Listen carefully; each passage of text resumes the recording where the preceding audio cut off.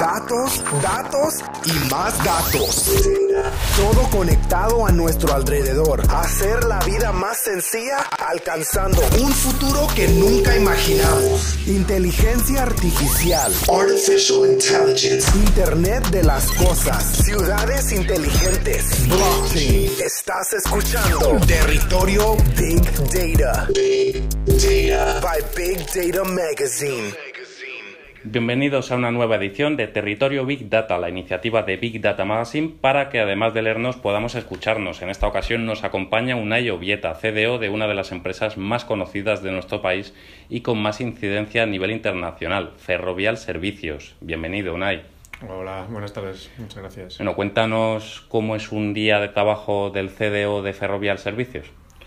Bueno, pues yo puedo decir que aquí un día de trabajo es bastante completo, ¿no? Porque a día de hoy no existe como tal el título o la designación como CDO. Aquí al final somos las personas que estamos trabajando con los datos en el día a día, somos los que las impulsamos, somos los que hacemos que el dato tenga un valor para la empresa y luchamos porque esto se consiga, ¿no? Entonces, en nuestro día a día, básicamente, yo creo decir que la principal actividad siempre es conseguir encontrar el valor del dato para nuestro negocio. O sea, el dato es un activo muy principal, es el activo principal que creemos que es de la compañía, pero lo que está claro es que no todo el dato es válido y lo que tenemos que conseguir es cómo el dato pueda aplicar al negocio para que tenga un valor y puedan aprovecharse en nuestros servicios, en nuestras ventas, en todas nuestras optimizaciones.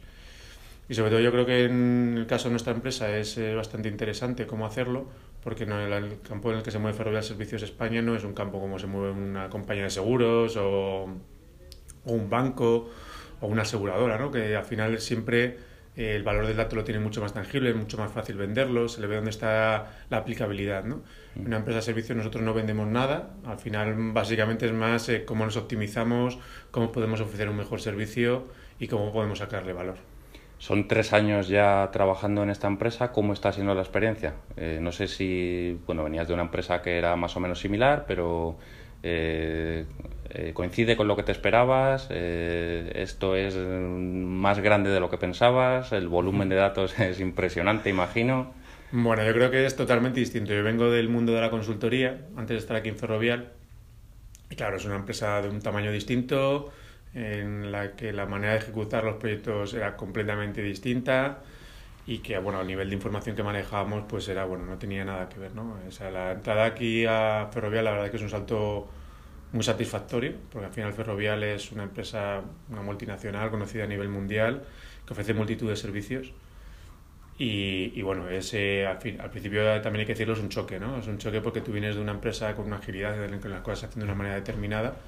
Y es cierto de que aquí tienes posibilidad de hacer infinidad de cosas, ¿no? Cosas muy interesantes y que puedes aprovechar y que realmente ves el valor final del cliente, porque yo cuando estaba en la parte de consultoría siempre te quedabas en la empresa, nunca estabas con una empresa final, que ves el valor final. Pero también es cierto de que somos muy grandes, hay muchos departamentos, aunque es una empresa, tiene sus jerarquías, etcétera, luego hay muchas zonas grises donde te metes. Aquí yo al principio cuando comencé, para conseguir lanzar cualquier tipo de iniciativa, no sabía muy bien con quién hablar, con quién tocarlo. Igual tocabas un palo y veías que era distinto y tenías que tirar por otro lado, ¿no? O sea, yo creo que a nivel de cómo mover las cosas en Ferrovial es muy interesante porque al final tienes esa experiencia de cómo ver quiénes son los stakeholders principales y quién te puede ayudar en cada parte, ¿no? Y luego a nivel de datos, pues que esto es bestial. O sea, aquí la cantidad de información que se maneja es ingente. Solamente aquí en Ferrovial Servicios España, para que os hagáis una idea, estamos hablando de una flota de alrededor de 8.000 vehículos, entre industriales, comerciales, etcétera. Somos alrededor de 40.000 personas, estamos en toda la geografía, tenemos muchas sedes y tenemos multitud de servicios porque Ferrovial Servicios tenemos hasta los servicios más tradicionales, como pueden ser el de recogida de basuras o el de mantenimiento de edificios, a luego otros mucho más disruptivos, ¿no? Como por ejemplo ahora hemos arrancado con las bicis de Barcelona, que es el servicio de bicis en la ciudad de Barcelona, y luego tenemos por ejemplo el Car Sharing de City, el City de Madrid. Este es en la unión entre Renault y Ferrovial, y digamos que todo el servicio de City a nivel de datos, de sistemas, etcétera, lo llevamos nosotros, incluso cae dentro de la parte de mi área, ¿no? Entonces la cantidad de datos que tienes bueno, es increíble, ¿no? Puedes jugar con un montón de cosas y poco a poco estamos empezando a tocar con la parte más de cliente, entonces todavía te da mucha más flexibilidad porque puedes empezar a jugar con datos de redes sociales, con datos de la ciudad, que antiguamente con nuestros servicios pues era menos... No necesitabas, por decirlo de alguna manera, empezar a jugar con ello. Aunque eres joven, ya llevas muchos años dedicado al mundo del dato, porque antes de estar aquí estuviste más de una década en Ecentis. ¿Cómo ha ido evolucionando el tratamiento de los datos en estas casi 2 décadas? Primero, gracias por lo de joven. Mayor no eres. Bueno, pero me queda mucho tiempo para dar guerra. Por eso, te queda mucho para jubilarte. No vamos a decir cuánto. Sí. Bueno, ha evolucionado muchísimo, ¿no? Yo creo que yo cuando entré a trabajar, que fue en el 99, si no recuerdo mal, el 98-99, pues ya se empieza a ver mucho que la información es bastante relevante. Pero todavía no había ese valor que se ve ahora o esa cantidad ingente de información. O sea, la información, los datos siempre han sido relevantes. O sea, yo creo que desde el pasado, si tú tenías la información y tenías el poder, o sea, tú sabías cuando, pues, por ejemplo, las guerras, etcétera, el que tenía los informadores mejores, el que tenía información de cómo iba a actuar la otra parte, pues al final tenías una ventaja competitiva que no se tiene ahora, ¿no? Yo cuando empecé a trabajar, pues lo que estaba más en auge y todo lo que todo el mundo tiraba es por la parte de BI, ¿no? De la explotación de la información más tradicional, con tus data warehouse, etcétera. En ese momento, pues estamos hablando de información que no se trataba en tiempo real, que siempre tenías que hacer tratamientos, pues en esto, ¿no? En los cubos, con distintas herramientas de explotación. Yo trabajé mucho con Oracle y con MicroStrategy. Y aquí, pues básicamente, la información básicamente era descriptiva, ¿no? Lo que se hacía con los datos era descriptivo. Yo no controlaba ni los datos que tenía, ni cómo se gestionaban, ni nada. Y lo único que hacía, pues bueno, era de alguna manera darle valor a esos datos para poder crear corredores de mando o crear informes, los cuales nunca eran autoexplotados por los o autoconfigurados por los usuarios, sino que tenían que ser diseñados, configurados y ejecutados por equipos especiales, ¿no? Que estaban formados en esas tecnologías.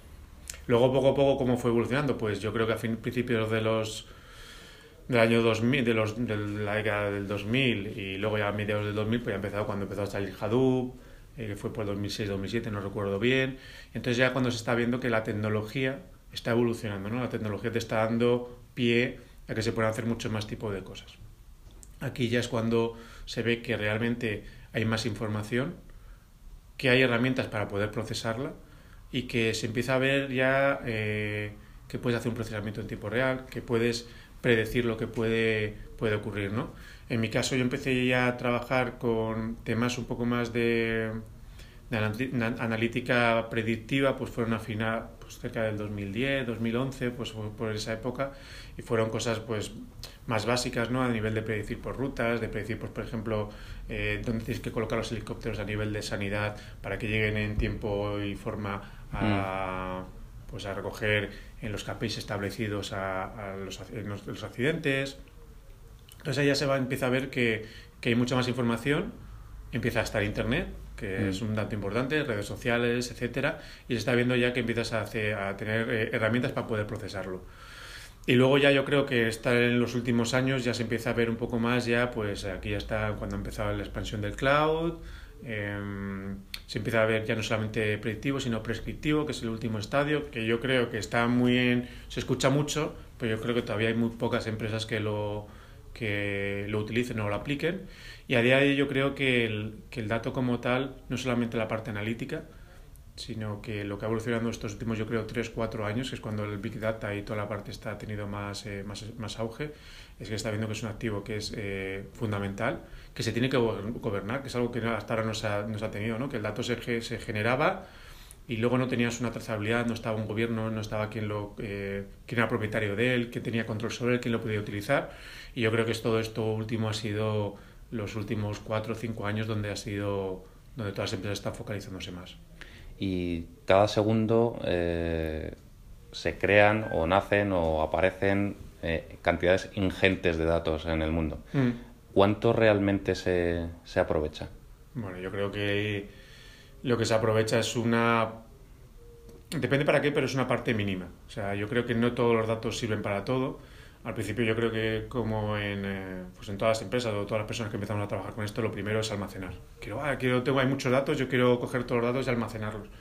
Y al final te das cuenta de que no es la mejor estrategia, porque está claro que ahora mismo el coste de almacenamiento es bajo, pero el coste de almacenamiento es no solamente es uno de los principales ítems que hay que tener en cuenta, sino también hay que tener en cuenta que luego hay que gestionarlo, que luego hay que tratarlo, que luego tienes que darle mantenimiento, o sea, tienes que almacenar, tienes que tratar aquello que sepas que vas a utilizar. O sea, nosotros ahora la estrategia que tenemos es vamos a ver a nivel funcional qué se necesita y con eso funcional que se necesita vemos que necesitamos adquirir, que necesitamos transformar, que necesitamos mantener. Luego, si necesitamos coger más información, pues la iremos cogiendo, ¿no? Sabiendo que siempre la tenemos disponible. Pero todo coger información por cogerla hemos visto que al final es un error. Y ¿ha cambiado la percepción de los departamentos más importantes de las empresas, de las personas que tratáis los datos? Es decir, ¿se os tiene en cuenta? ¿Se está empezando a recibir al CDO de una empresa como alguien que verdaderamente genera beneficio o se le ve como una cosa que hay que tener porque la tienen los demás? Yo creo que poco a poco cada vez se va dando más importancia al dato y como tal a las figuras que trabajamos en él, ¿no? Depende mucho del sector, yo creo que depende mucho, como hemos comentado al principio, pues hay empresas que el dato es mucho más, un valor mucho más, lo pueden monetizar de una manera mucho más rápida, como son toda la banca, temas seguros, entonces ahí es mucho más fácil, ya digamos que la figura del CDO está muy implantada. Yo conozco por otros lados CDOs pues del club de CDOs, pues de General, etcétera, y ya son figuras que directamente reportan al consejero delegado o que están en unos puestos bastante elevados. En empresas más tradicionales como puede ser Ferrovial o como puede ser una Acciona, no lo sé, pues ahí digamos que cuesta un poco más. O sea, yo creo que los pasos ya están dando. Ahora mismo, por ejemplo, aquí en Ferrovial ya se apuesta por el dato y se cree en el dato y se empieza a ver que hay valor, pero llevamos, desde que yo entré y antiguamente, yo sé que compañeros también lo han hecho, apostando mucho por ello hasta que se llega a ver el valor real. O sea, aquí se tiene que tangibilizar. O sea, si tú dices, tiene valor el dato, tienen que verlo realmente. No vale con que yo te presente un papel y con esto te he puesto gobierno, te he puesto una analítica y esto vale, ¿no? Me tiene que estar en mi cuenta de resultados, en mi PIG, tengo que tener un retorno de inversión. O sea que se va consiguiendo, pero poco a poco. ¿Cómo acaba un ingeniero de telecomunicaciones dirigiendo un departamento de datos? ¿Era lo que querías hacer o era lo que esperabas cuando hacías la carrera en Alcalá de Henares? Pues te digo la verdad, cuando hice la carrera de telecomunicaciones no sabía ni dónde iba a acabar. Ahí además estudié telecomunicaciones, que ahora mismo yo de telecomunicaciones la verdad ya no tengo ni idea. Lo que pasa es que me fui metiendo estudié mucho de programación, empecé a trabajar con programación. En cuanto empiezas a empezar con programación empiezas con bases de datos y yo creo que fue el camino poco a poco para que el dato para mí sea pues algo que para mí yo lo adoro, ¿no? Yo creo que el dato para mí, toda la información es un valor y que hay que explotar. Y luego yo creo que también se me juntó un poco que, igual por mi forma de ser, etcétera, yo siempre he estado mucho con desarrollo de negocio y me apetece mucho siempre pues ver de qué manera se pueden mejorar las cosas.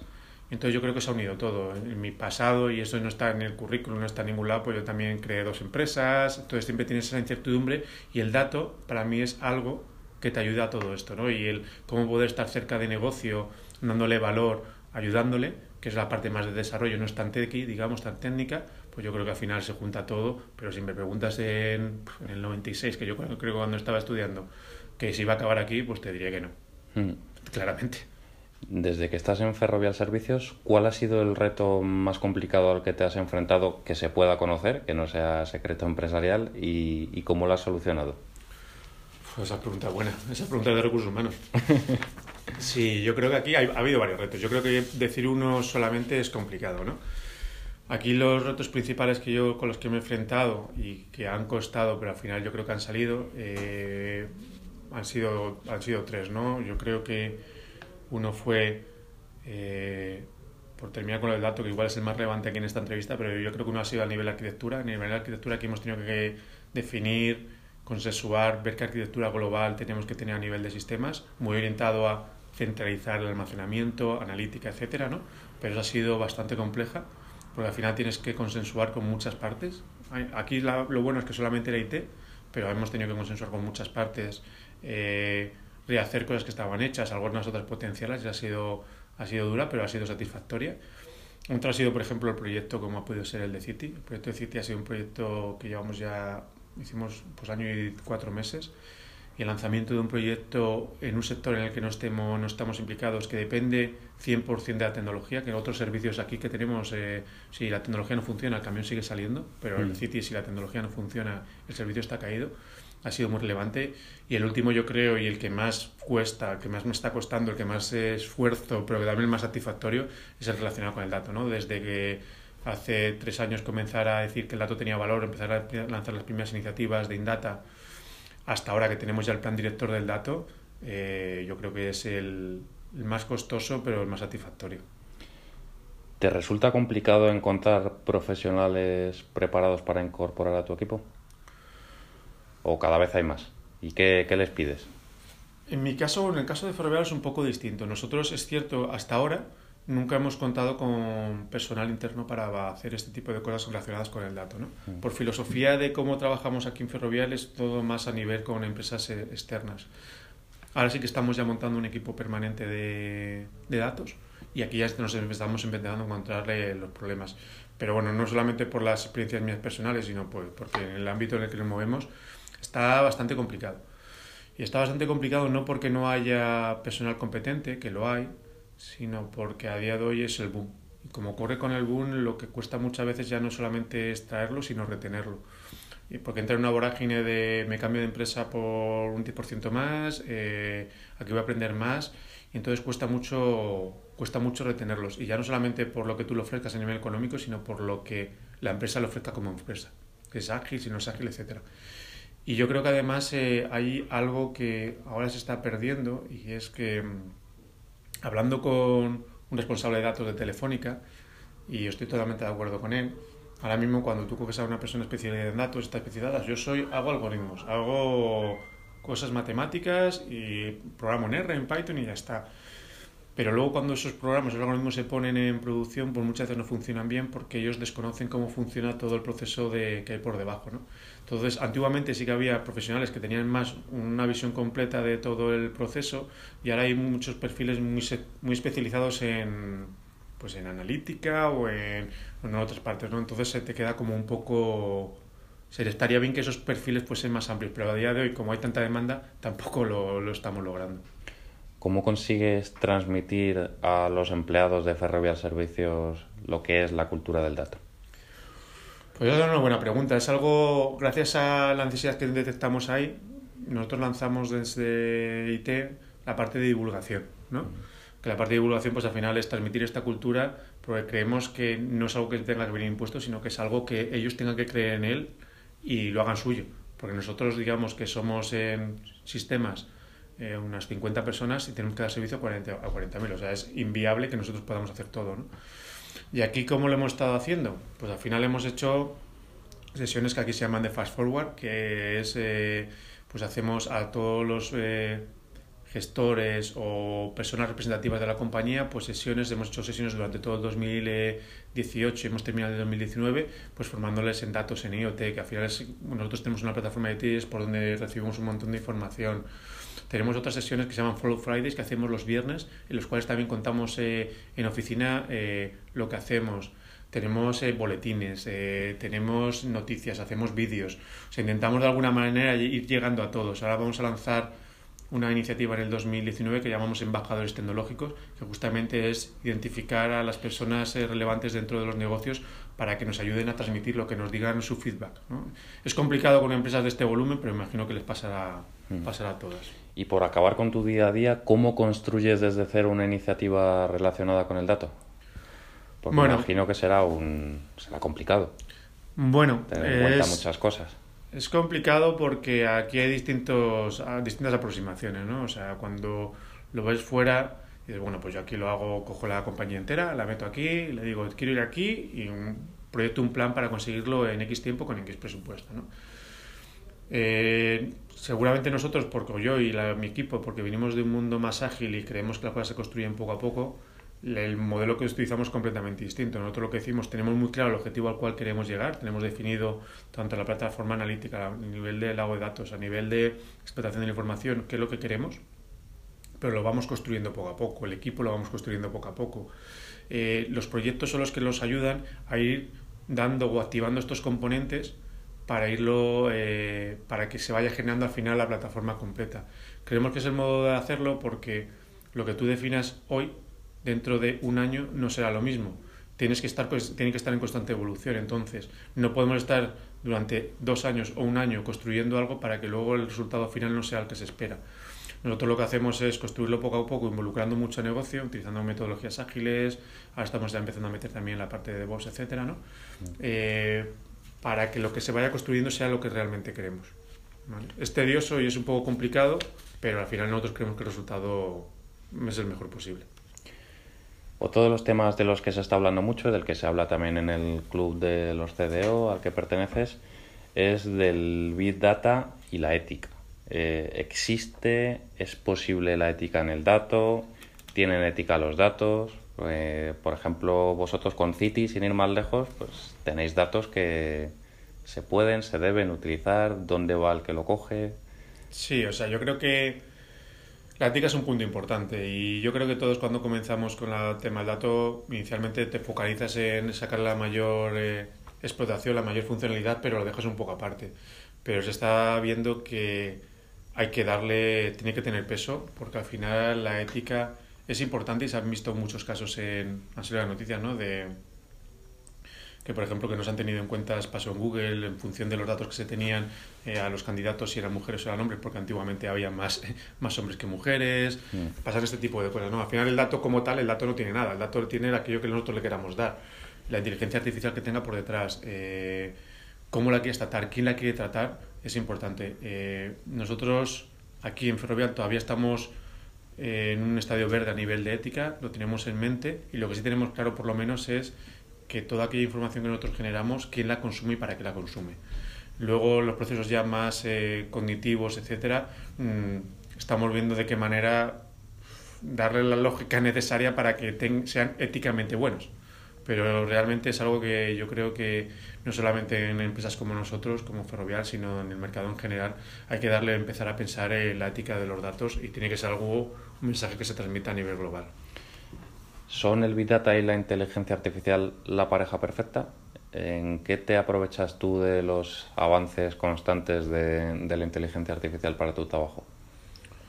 Bueno, yo creo que la pareja perfecta es que muchas veces no sabes distinguir dónde empieza uno y termina el otro, ¿no? Porque al final muchos procesos mínimos de Big Data pues tienen inteligencia artificial y la inteligencia artificial sin todo lo que tiene por antes de analítica de datos, etcétera, no tendría ningún sentido.